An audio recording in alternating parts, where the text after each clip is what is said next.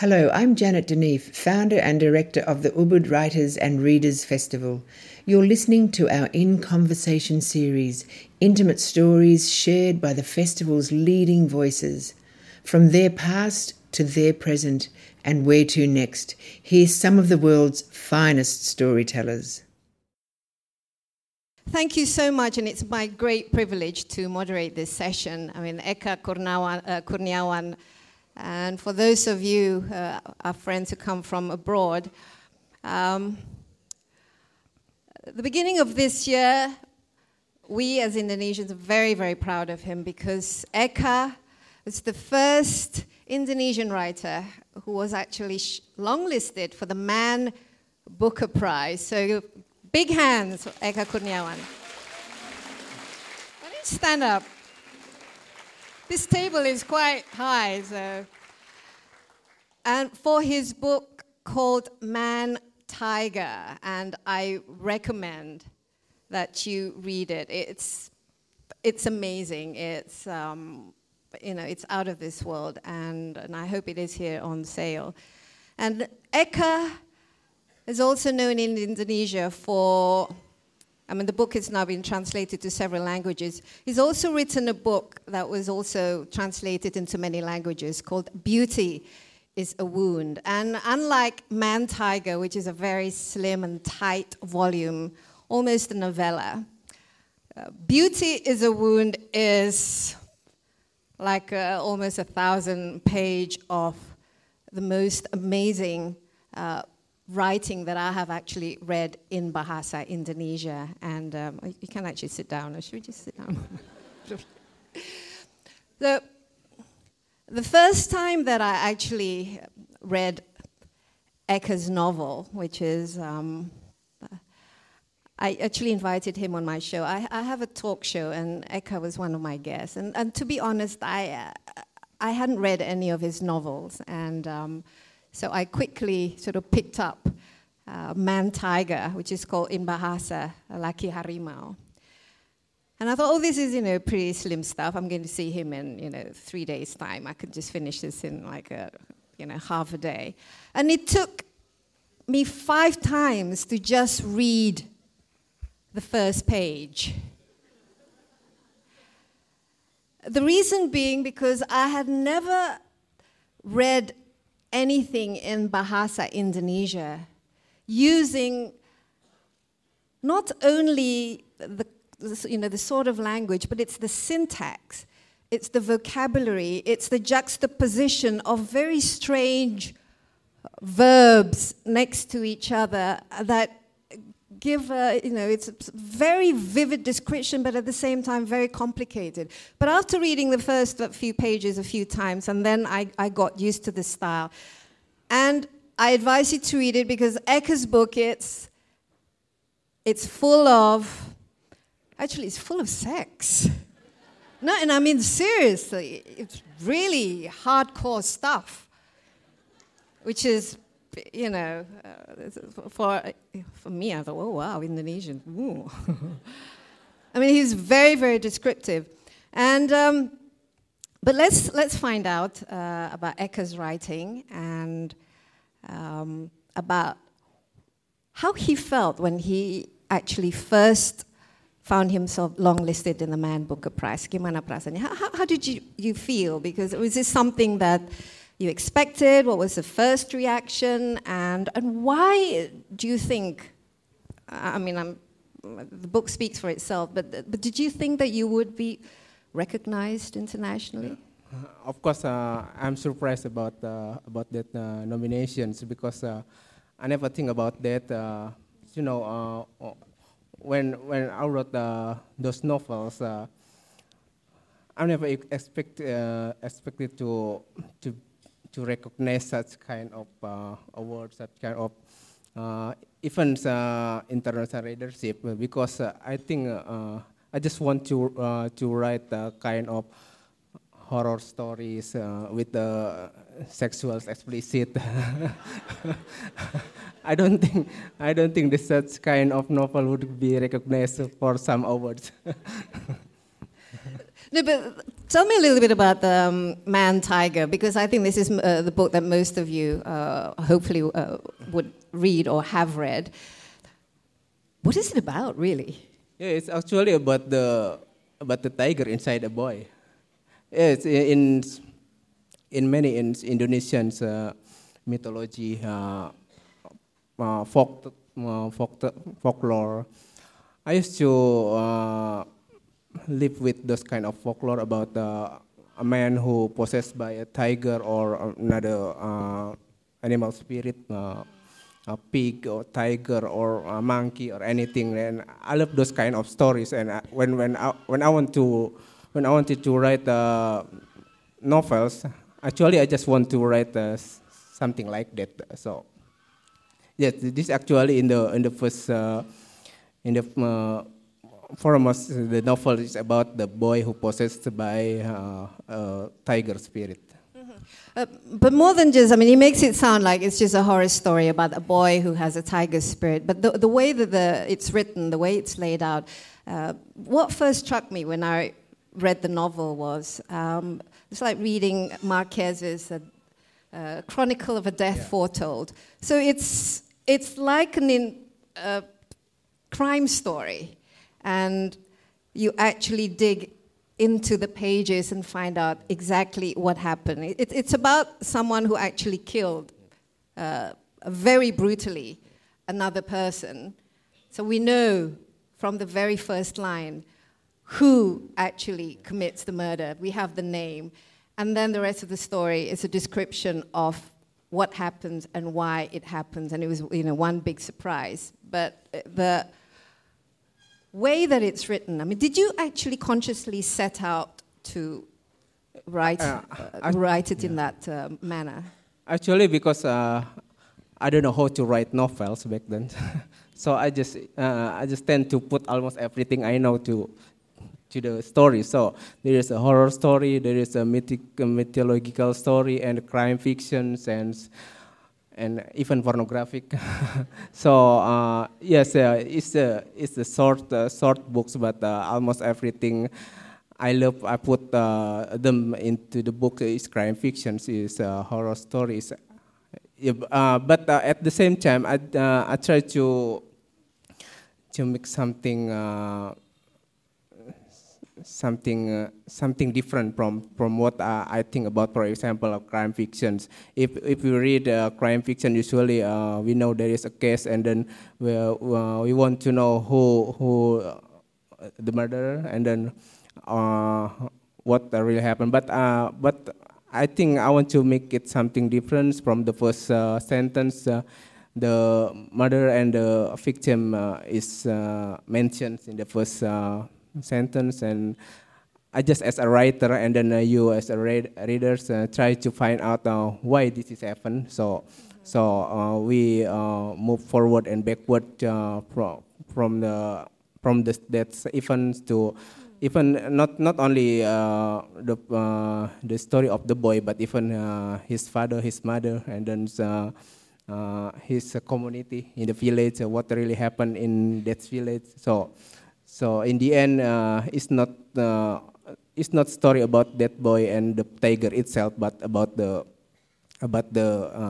place and the time the boys belong to. Mm-hmm. And you get a wonderful picture of the community of that time, where where he was brought up, and also his relationship with the father and with the mother, and also with with the neighbors. But I think, more than that, you don't feel that the story is sort of a local event. It's a local happening. There's something very sort of universal about it. It's about the human passion, and you can actually relate with the characters, but at the same time, feel, okay, is this, how much of this is true, and how much of this is created?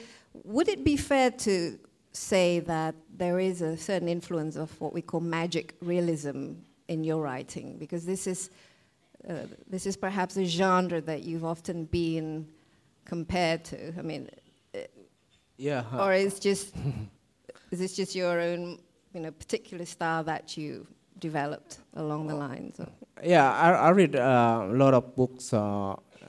People used to call them as magic realism, for example, Latin American writers or European writers. But when I wrote this novel, I don't really think to create a novel who fit in magic realism label. But I just put some inspiration from them. For example, when I read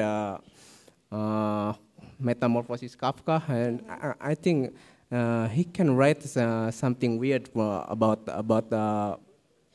a guy who wake up in one morning into a Yes, he turned into a beetle. Right? And then I think I used to read or hear those kind of story or strange story in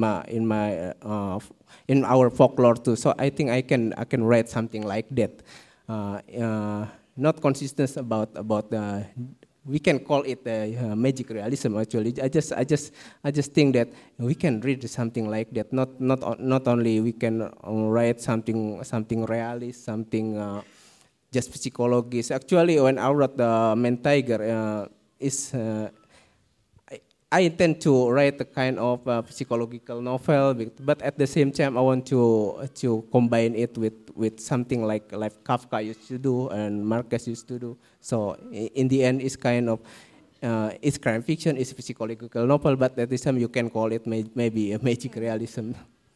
Well, I mean, I think you have your own voice. I mean, sometimes we like to sort of pigeonhole people. This is this type of genre and this type of school of thought, so to speak. But I'm curious, who are your favorite writers? Like a lot of writers actually, but if I have to mention Indonesian writers, there's 3 Indonesian novelists I really love.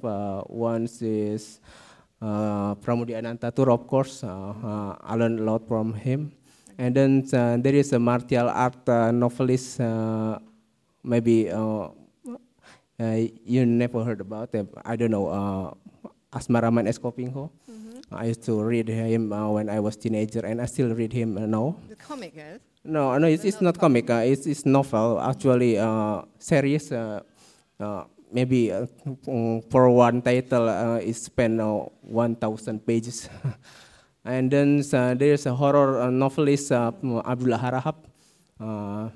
He is famous in 70 or 80, but maybe young readers never heard about him. But I still read him and find the book last year republished again by the Gramedia, for example. And then a lot of international writers, of course.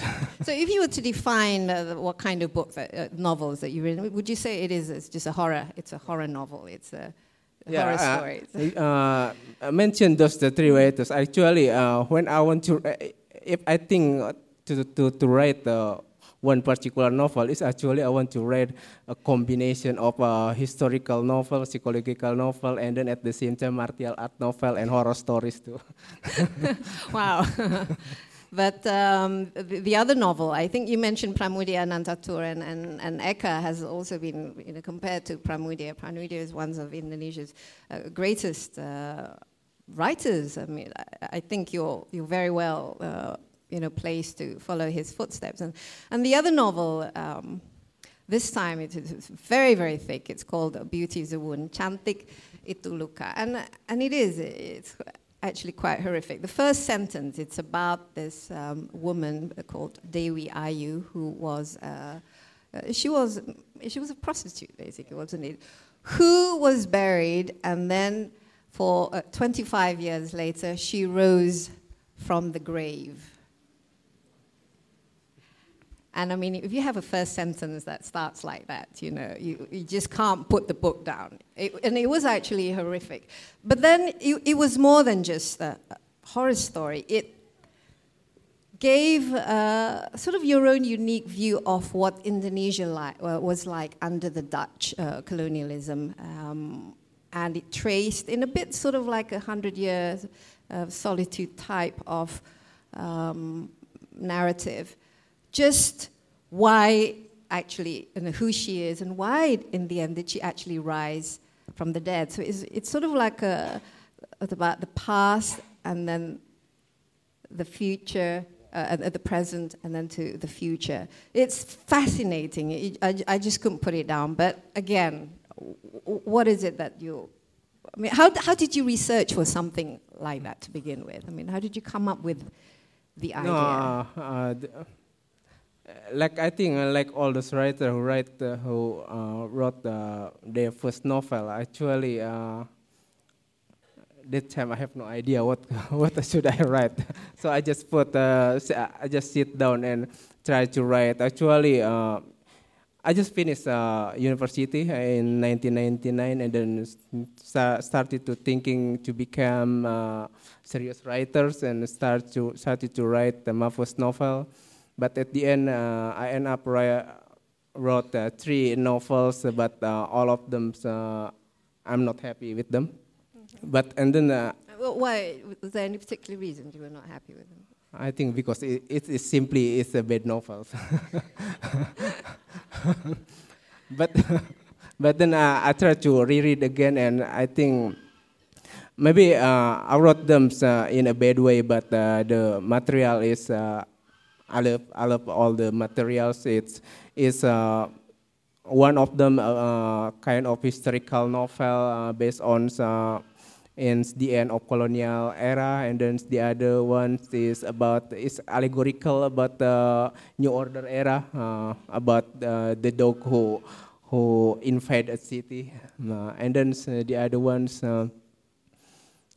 is a kind of martial art novel about the last warrior who know nothing to do in the time of Republic of Indonesia.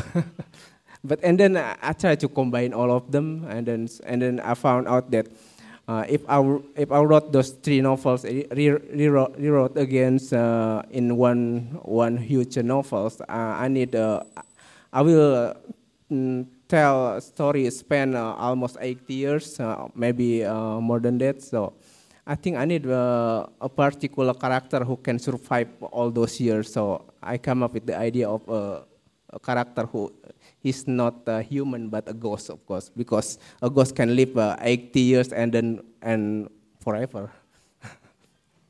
How long did it actually take you to write from beginning to end? How I want to become a writer? No, the book, the novel itself. I used to write, like I mentioned before, I wrote 3 novels and then abandoned them, and then rewrite again in one huge novel. And then the first draft is actually not being published. I keep it in my bookcase, and then I rewrote again. The second draft is who already published, who became Cantik Itu Luka. Mm-hmm. I mean, like you mentioned, you wanted to write something that has everything. I think Beauty is a Wound. It has everything. It has history. It has a horror story. It has plenty of sex, and really lots of violence. Yeah. Lots of fights, and it's all about revenge, and I don't want to give away. I think you should just read the novel for yourself. But what was the feedback you got when that novel was first published? How did particularly Indonesian readers react to something like this? Because this is not your average Indonesian novel. Actually, the very first reactions is from one critic, and he already said that almost everything inside the book, and it's really, really bad for the novel, because maybe he think that the novel should be focused in one particular theme and one particular style, because I think I don't know. I just wrote the novel, and even I don't know, but what style I have to use back then. So I just put everything I know, who not much, of course, I wrote the novel when I was 22. 22, my goodness. Yeah, 22. But where did you get, how did you come up with all these different characters? And they're amazing, more than three-dimensional characters. I mean, you have the ghost, so it's like, four-dimensional characters. And they all basically, come to life under your sort of penmanship, so to speak. It's a very vivid description of their passion, of their anger, of their fear, and of their, their love. And I used to do two kind of practice. One is, of course, stole them from other novels. For example, the first paragraph of the Beauty is a Wound, you already mentioned about a dead woman who came again from her grave. It's actually from Metamorphosis Kafka. It's the same situations, but with a kind of different level. In Kafka, is a man who sleep and got a nightmare and then came again, but I create something more grotesque. It's already a dead woman and raised from her grave. But at the same time, I used to borrow from real characters, so it's easier for me to write some character because actually real characters. Real character. If it's not a historical character, I use my neighbor, my friends. Do they know? Yeah.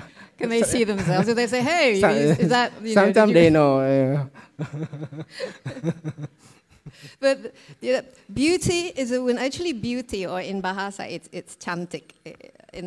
But in this novel, it's the name of one of the daughters of Dewi Ayu. So we have Dewi Ayu, who is the ghost who's risen from the dead, most beautiful woman, half Dutch, half Indonesian, and she, because of her beauty, and ends up being a prostitute, and blessed with 3 beautiful daughters, and because of their beauty, again, they came up to, with some very tragic lives. So she tries to protect them. And then she got pregnant again with a 4th daughter. But before she got pregnant, she basically says, I really don't want a child who is beautiful. I want to have the ugliest child. And then she gives birth, and then she refuses to look at the child, but she calls the child Cantik, which means beauty, and it turns out to be just about the ugliest baby that anyone in the village or in that area has seen. And soon after that, she kind of decides, when the child was still a baby, to die, and then she rises up from the dead 25 years later, but in which time Cantik, or beauty, is already grown up, and so continues the saga. But let me ask you, what does this actually beauty mean in this context? How do you see beauty? Because a lot of your protagonists, actually, all of them is all women. Yeah, even the character, the main character name is kind of play words in Indonesians. It's hard to render into English. Dewi Ayu is actually Dewi is a kind of fairy, princess, goddess, and Ayu is beauty, but at the same time she is ghost. Cantik, or beauty, in the novel, I always think it's kind of metaphorical for Indonesia itself. It's actually the story about Indonesia. So sometimes even when I wrote the novel, consistently I took Dewi Ayu as metaphorical for Indonesia. She is very beautiful, but at the same time, her story is very tragic. She is under, in the end of colonials, is kind of abandoned by her family, and then being raped by the Japanese, and then create kind of civil war between men among her because her beauty, and then all of them. I think her story is actually Indonesian story. So when she think to deliver her baby, her fourth baby, to become as ugly as it can be, I think it's kind of what I try to assume, if Indonesia is not as beauty as we know it. Maybe we can have a kind of different story about the country. So the novel is a metaphor of Indonesia. Yeah, well, now that you're telling me this, I'm looking at the novel in completely different eye. But I have to say, a lot of the scenes, the sex scenes in it's not just horrific. It's actually full of women in your novels. They're always raped. They're always abused. They're always mistreated. And I mean, let's forget for a moment that it represents, a rather bleak view of Indonesia. But why? Yeah, actually, how do you see? Women in general? When I think about to write a novel based on historical events, I try to read all historical book and learn about the Indonesian history. And what I found out is that all character in the historical book or in Indonesian history is always about men. The heroes is always majority is men, who the fighter is men, and then even the villains all is men. So I ask myself, where is the woman? So where they gone? So I try to research deeper to the historical book, and I found out that women in the, for example, when the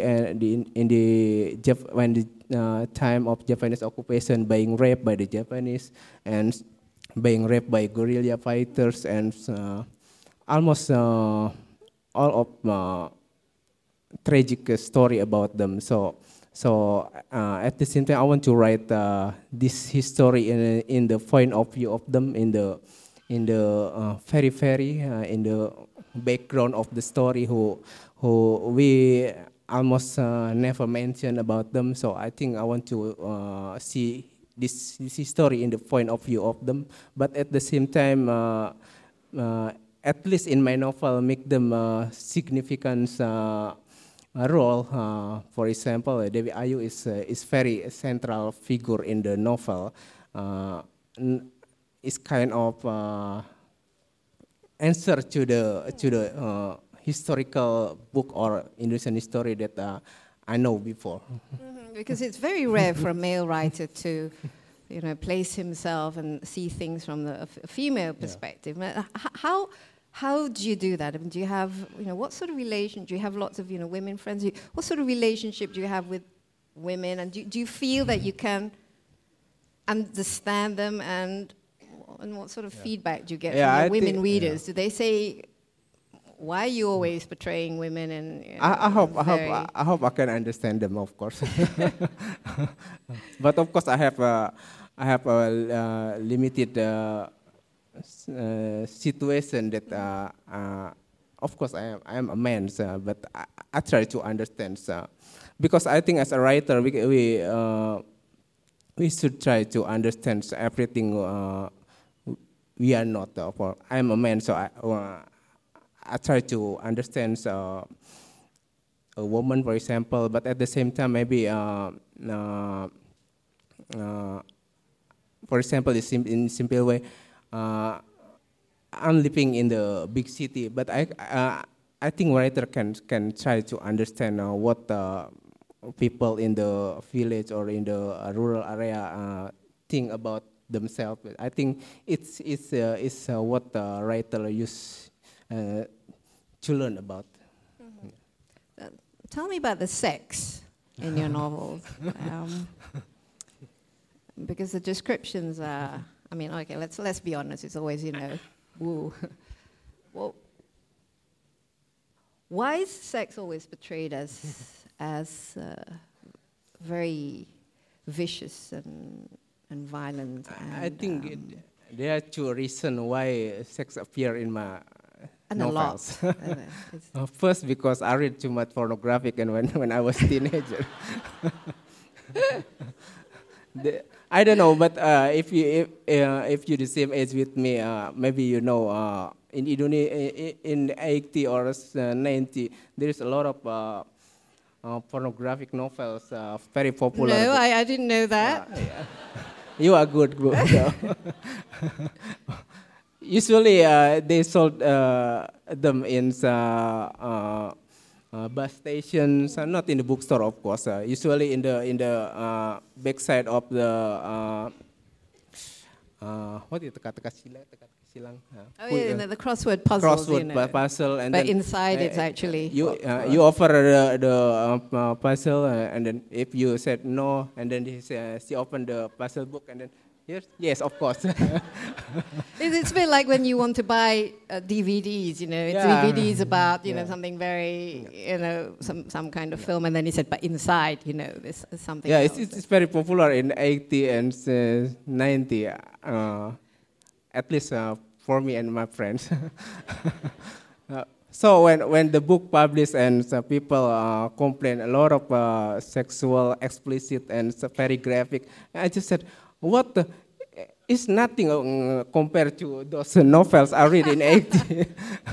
It's the first reason. And the second is actually it's there's because the book wrote in 1999, just 1 year or 2 years after Suharto era. What I come up with the idea is is kind of my rebel as a young person, as a young writer. I just want to write anything we can do we cannot do in Suharto era. So I just put up this. This novel should be political, should be sexual, explicit, graphic, and anything that will make at least if, of course, he didn't read it. But at least if my imagination will make Suharto angry.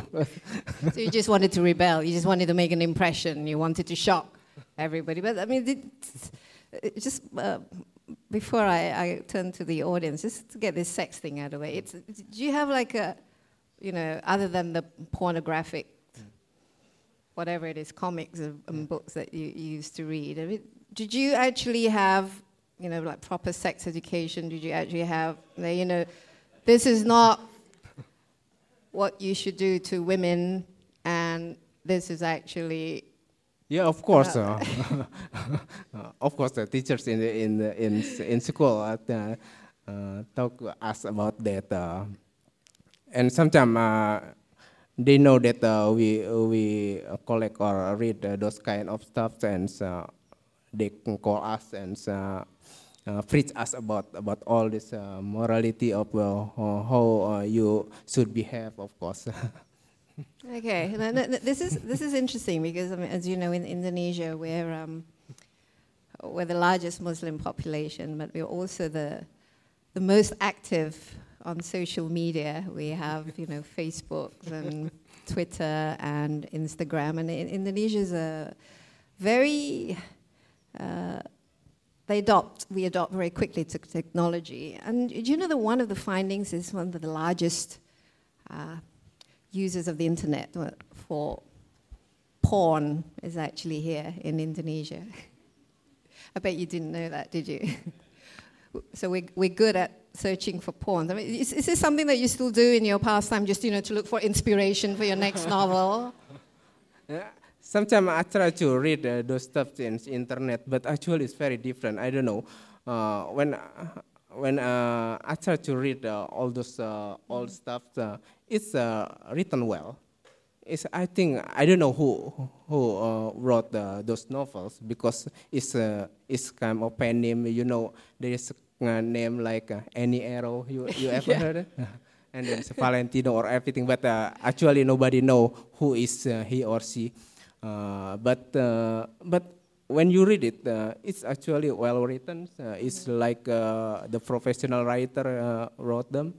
So, but if you read in the internet, the stuff is Well, Yes. I wasn't thinking about reading on the internet, although, the 50 Shades of Grey and that sort of. I was more, a lot of Indonesians actually log on to porn sites and they check out porn on the internet. And all that's also what we're good at. And the other thing we're good at is we're good at hacking.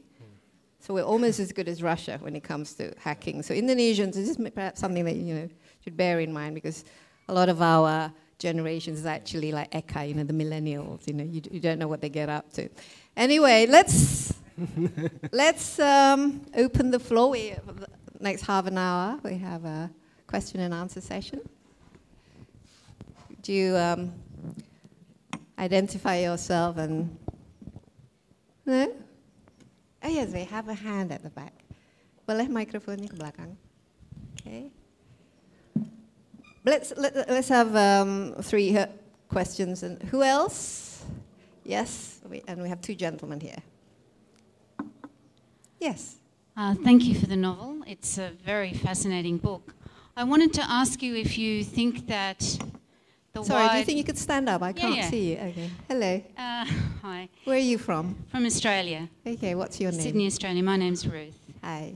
So I wanted to ask if you think the widespread adoption of feminist principles across Indonesia would have a big impact on the course of history to come, given the impact of this extremely abusive behaviour, which you've written about as an allegory for the history that the country has experienced in the past few hundred years.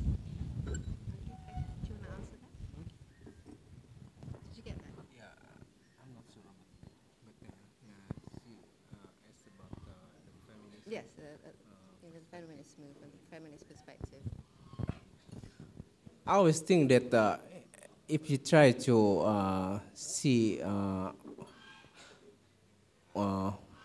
one case or one situation in the perspective of minority, is always a kind of feminism. So I always tend to look in that way. For example, in the historic, when I try to see Indonesian history, I try to find to see it from the perspective of small towns and the character who really unknown in the perspective of big history. And of course, women perspective is always at the same situations in that way. So I think even if you unconsciously didn't think as a feminist, if you see that way, I think it's always a kind of act of feminism. Do you consider yourself a feminist? Because women are not actually a minority. I think I always think That's that a good I am point. a We're feminist. actually more than More than men on this planet, I don't know about that. But do you consider that women are equal, and do you think that is an important concept for the future of Indonesia? Indonesia, maybe not yet, but I hope it will be. But I think, reading your novels as a woman, I think you are a feminist, because all the women portrayed in the novels are very, very strong. They've got mind of their own. They're actually the movers and the shakers, and the men are sort of more like the satellites that orbit around the female persona. So, anyway, so yes, you had a question. Hello, my name's Claudia. I'm from the UK. Eka, I've loved both your books. What I wanted to ask was, now that you have some international recognition, and as a UK reader, I have struggled to find a lot of Indonesian authors that have been published in English. So I wondered that now that you are more recognized internationally, do you feel like there will be a pressure to always write about Indonesia and Indonesian issues? because you kind of are one of the only authors that is known. So say you wanted to write about Latin America, do you feel like you would be under pressure to bring it back home, to write about Indonesia for Indonesians? Yeah. It's this actually strange situation because when I wrote those novels, I already wrote 4 novels, and usually I wrote all those novels are already written before my book published in English. So all of them is wrote not only for Indonesian, but actually for a very few close friends. So I always think that way. There is my friend who will read it, and there is some. For example, there is some joke. I think only a few friends know about that. So then after 13 years, the book published in English, and for example, I went to America and people asked about that. I had to think again about that because I never think that it will be read by them. So it's something surprised me and something I don't expect it. But in the end, I think if we told a story, it's always a story about the human, about their misery, about their happiness, about it's actually about us. So in the end, the story based on in Indonesia or anywhere is we can read them, of course. So I hope it's not my works, but I think in the future more Indonesian work will be read outside Indonesia. I just wanted to ask about some parallels with other countries in the region. My name's Philip. I'm a writer from Thailand, and your story about the tiger spirit man has a parallel in Thailand with a film about a tiger spirit that won a prize at the Cannes Film Festival. Now in Thailand, they get very uncomfortable when stories about their culture are presented abroad that are not wholesome and high culture. They feel uncomfortable when popular culture stories or genre stories become popular to the outside world. So I wanted to ask you whether there's any pressure on you or how the critics and audience in Indonesia feel about the kind of stories that get popular about Indonesia to the rest of the world. Are they happy with your kind of stories being the most famous in this period? I don't know. I think. I don't know how other writers pick their inspiration from their local belief or their local folklore, but I think I just love those kind of story and try to write in my own way. So when it became popular, I think it's something. We can see this way, but if you read, for example, Man Tiger, and you found out about the tiger spirit in the story, you can find another kind of the same story, the tiger spirit in the human body, and I think the story will be a slight difference, and you can enjoy all of them, of course. And at the same time, I think it's always that case because a few months ago I read I forgot the writers, is Japanese writers. She told a story about a woman who married a dog. So actually, when I read her story, I said to myself, I already told about that in my Beauty is a Wound. But it's not original too, because in the folklore there's a lot of story about that. So we can enjoy all of them in the different ways, I think. There is a chapter in Beauty is a Wound. One of the daughters actually married a dog. Okay, so she says. We had a hand, yes. Hello, thank you. My name is Federico Salas. I'm from Mexico, and I wanted to say that a lot of your work, congratulations, by the way, because it's excellent. I haven't had the pleasure of reading it in Bahasa, unfortunately. I'm at a very basic level at this point. But in English, it certainly sounds quite wonderful, and I'm glad that the Man Booker people recognize it as such. What I wanted to ask you is that I think that the two novels that I've read that are available in English that we've talked about this morning, one of their characteristics, which is quite striking, is their absolutely engaging first sentences.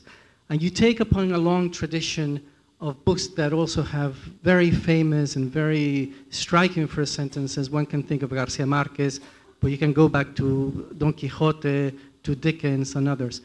I wondered if you could tell us about the creative process of coming up with those first sentences. Is this something that you actually write as you begin to write the book, or you come back to it at the end and craft it in such a way that it actually engages the reader in what is going to happen for the rest of the novel?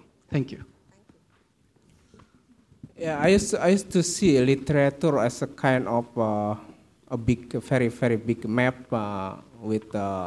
we just replace all the cities as a writer, as a works. So it's, in my mind, this literature is kind of those image. So and the street between city is like influence from writers to other. Even we can jump forward. For example, we can think in the different way. For example, of course, we know that, for example, Garcia Marquez is influenced by Cervantes, at the same time by maybe Juan Rulfo and Kafka. But maybe we can see it in the different way. Maybe in my imaginary map, Don Quixote may be influenced by Garcia Marquez or vice versa. So I think I try to see this literature, the word literature, as kind of a map, and I try to find out if I want to become a writer, where is my place. So I just to try to find a kind of blank spot, but at the same time, it's not a really blank spot because it is full of crisscross from the others operators. So I try to, for example, I think as a writer, I don't believe about the originality in the pure way. It's come up from the sky and nothing influence. But I think creativity is like you can combine you love. And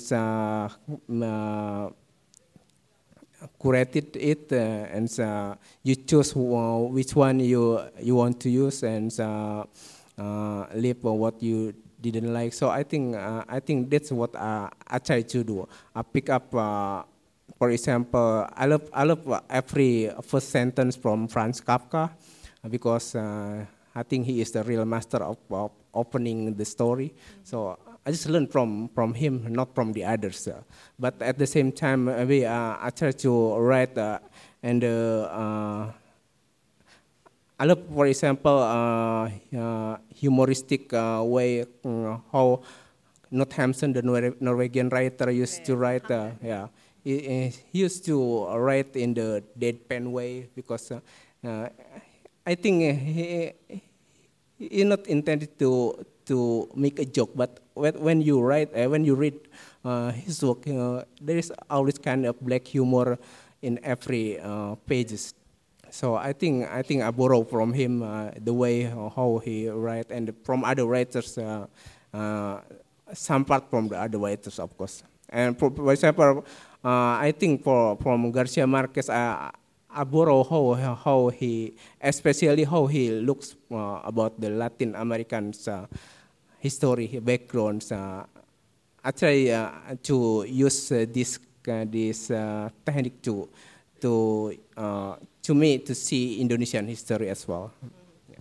And I think this is why Ekai is not just an Indonesian writer, but you are a part of that international writer, part of the literary tradition which is basically, global, universal. Let's have questions from this side. Yes. Eka, I like to work with ghosts as well. I have a ghost in 3 of my short stories, and I think they're very good devices for interrogating history. My challenge, and I'd like your opinion on how to resolve this problem, was to have the ghost speak with an authentic voice of the ghost's era. My ghost had been dead 50 years, and the language had changed considerably in that time.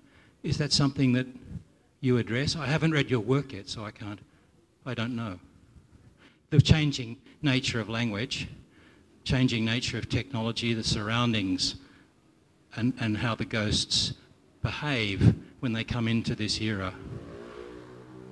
How do your ghosts speak with the language of their era? Yes, it's something challenges to write about ghosts.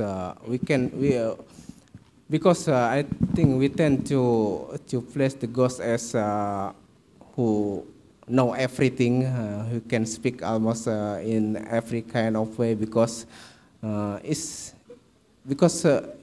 there is no logic in ghost atmosphere. But at the same time, I think for me and the Beauty is a Wound, I try to limit this character for this ghost, because I think I need it for practical purpose, because I think if she know almost everything, it's not work, because she is at the same time maybe know everything as a narrator itself, but I don't want she became narrator, but so she just know what really happened to her when she was alive, and then when after she come alive again, after she raised from her grave. But between those two, she kind of lost for I think, so she tried to because I think it's fit better for the novel, so there is a kind of blank history for the ghost, so it's filled by the narrator. Because there's no I in the novel; it's always in the third person. I guess so, but I guess that also creates a sort of a distance as well as an omnipresence of the author. Let's have, silakan, the last question, perhaps, because we do need to wrap up at 5:15. Okay, thank you, Mbak Desi. Sorry, I'm a little bit nervous. Please excuse my English, but I wish you get my points. I read your book, Beauty is a Wound, and I am underage. And back to the... You are lucky. I'm a student, and I'm sure if my father knew that I have read this kind of book, he will kill me for sure.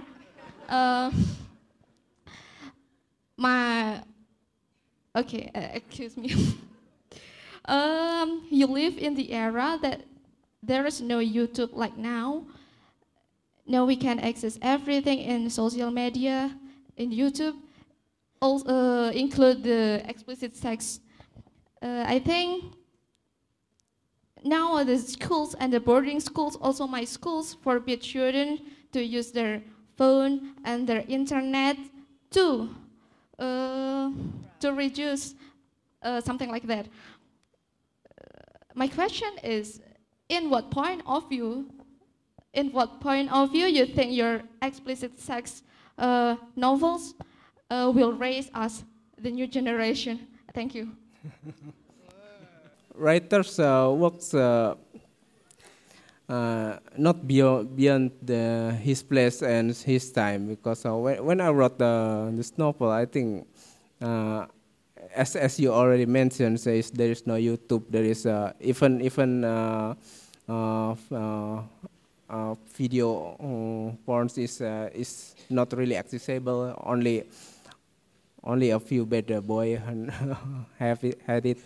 But I think we always kind of in the same reaction with the situations.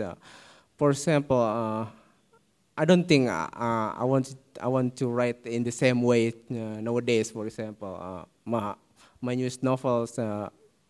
Of course, I still graphic, but because I really love to write in that straightforward way. It's not only about sexual, of course. It's about the truck race. I just write it directly,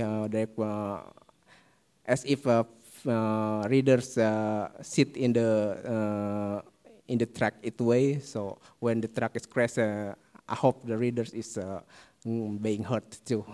So I think it's at the same time at the one point is a matter of style. If you write in the direct way, you can help that you write everything in the direct way. If you write the novel story in the metaphorical way, everything you write it in a metaphorical way. So it's the style you use. It's the story itself who forced you which style you have to use in the story, because usually I always change a bit from the novel to other novel to story from story. It's dependent the story itself. Okay. But do you like the stories? Making very good time. Exactly 10:15. Big hands, everybody, for Eka Kurniawan. Thank you very much. And for those of you who haven't read his novels, I think they're on sale somewhere around here. The two novels that have been translated into English, we have Man, Tiger, and also Beauty is a Wound. Again, thank you very much, and I would like to return this program to the committee. Thank you.